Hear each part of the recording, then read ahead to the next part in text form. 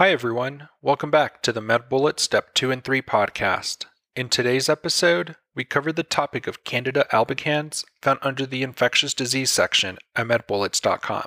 Let's begin with a clinical snapshot. A 58-year-old man presents to the emergency room for fevers. He reports having a persistent fever for the past 2 to 3 days. He denies having any respiratory symptoms or any skin infections. His past medical history includes diabetes, IV drug use, and a recent admission for pneumonia requiring broad-spectrum antibiotics. He is admitted to the hospital for further management and again started on broad-spectrum antibiotics as well as antifungal drugs. A bedside echo reveals vegetations on the tricuspid valve, and blood cultures eventually grow Candida. Let's continue with an introduction to Candida albicans. As a reminder, Candida albicans is a yeast with budding and pseudohyphae. It has germ tube formation at 37 degrees Celsius, which is diagnostic, as true hyphae sprout from yeast. In immunocompetent host, it usually presents with skin and mucous membrane infections. This can include oral thrush, which may occur with inhaled corticosteroids, or HIV patients with CD4 positive cell counts less than 500. It may also present as candidal intertrigo, which is yeast infection in the skin folds. It can also present as diaper rash, vulvovaginitis, perlesh or angular cheilitis, which is cracks at the corner of the mouth and is associated with malnutrition. In immunocompromised hosts, it usually presents with systemic disease. This can include esophagitis, especially in HIV patients with CD4 positive cell counts less than 100, as endocarditis, which is associated with IV drug users, as well as disseminated or invasive candidiasis or chronic mucocutaneous candidiasis. Risk factors for Candida include neutropenia, an immunocompromised status, an indwelling catheter, hospital admission, especially in the ICU, recent use of antibiotics, or recent use of corticosteroids. In terms of the pathogenesis, remember that neutropenia in patients causes systemic Candida infections. T-cell deficiency causes local infections, and antibiotic use may lead to overgrowth of Candida due to disruption of normal flora. Moving on to the presentation. Oral thrush will present with white plaques on the tongue that can be scraped off. Intertrigo presents as well-demarcated erythematous and itchy patches in the skin folds. Esophagitis presents with dysphagia and throat pain. Vulvovaginitis presents with thick cottage cheese white discharge and itchiness. Endocarditis presents with fevers, heart failure, and a new murmur. And invasive candidiasis presents with fever, septic shock, and pain or swelling at the site of initial infection.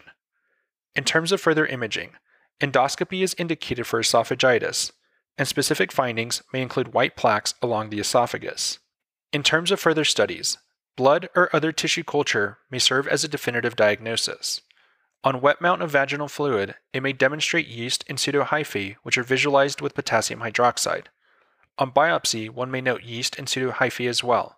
However, when making the diagnosis, remember that it is based on clinical presentation and laboratory studies. In terms of the differential, make sure to think about bacterial infection, with distinguishing factors being that cultures will often grow the bacteria. In terms of treatment, medical options include nystatin. This is indicated for local infections. Another option is azoles. These are indicated for local and systemic infections and are first line if the fungus is not resistant.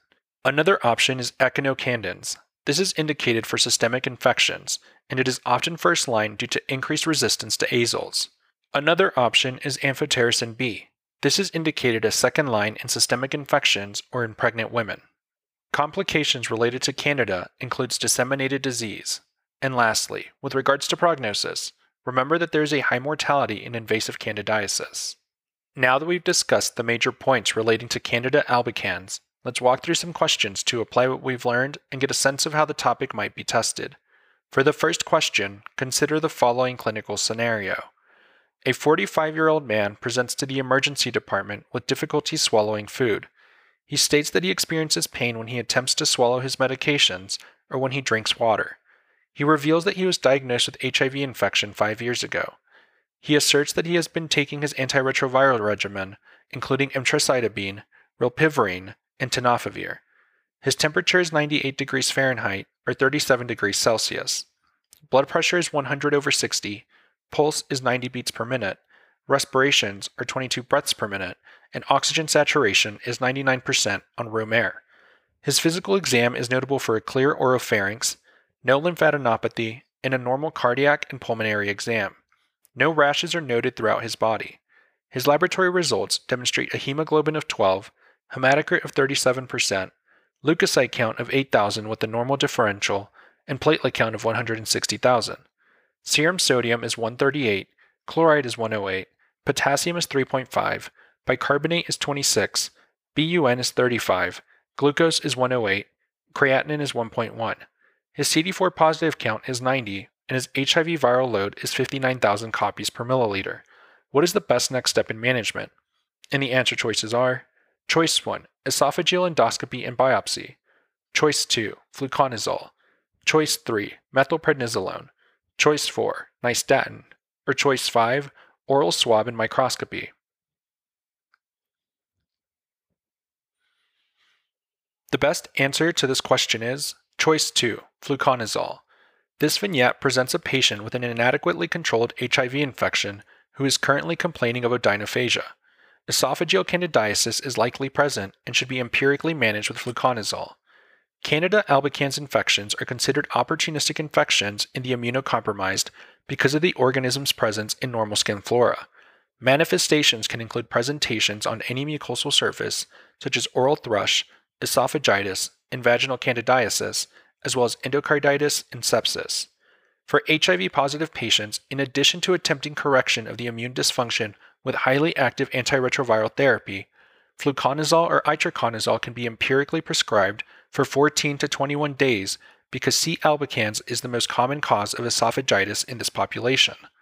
Suppressive prophylaxis may be considered for recurrent episodes. Let's also discuss why the other choices are incorrect. Choice 1.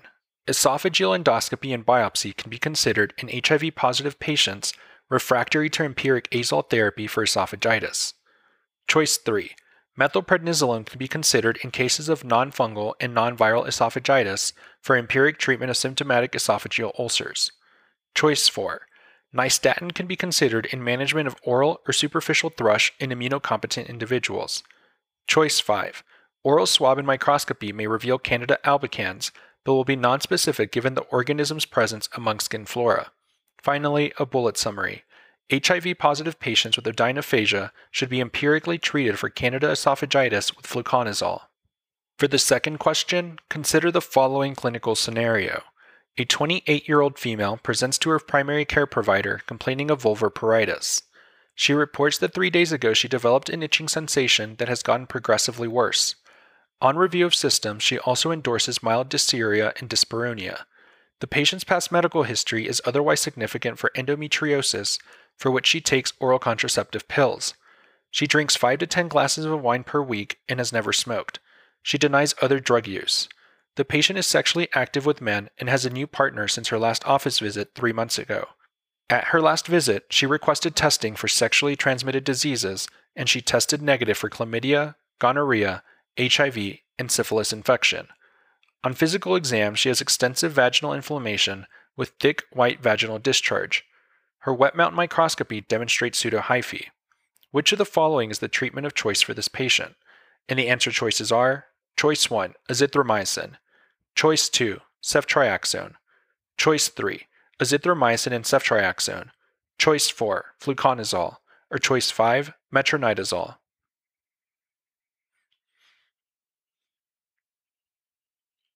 The best answer to this question is choice 4, fluconazole.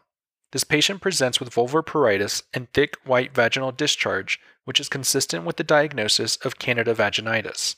The treatment of choice for Candida vaginitis is fluconazole. The differential diagnosis for vaginitis includes Candida vaginitis, bacterial vaginitis, and Trichomonas vaginitis. Candida vaginitis is characterized on physical exam by thick quote-unquote cottage cheese vaginal discharge and on wet mount microscopy by pseudohyphae. For any of these causes, the diagnosis should be confirmed by wet mount microscopy, gram stain, or culture before initiating treatment. Fluconazole is the treatment of choice for Candida vaginitis, whereas metronidazole is the treatment of choice for both bacterial vaginitis and trichomonas. Let's also discuss why the other choices are incorrect.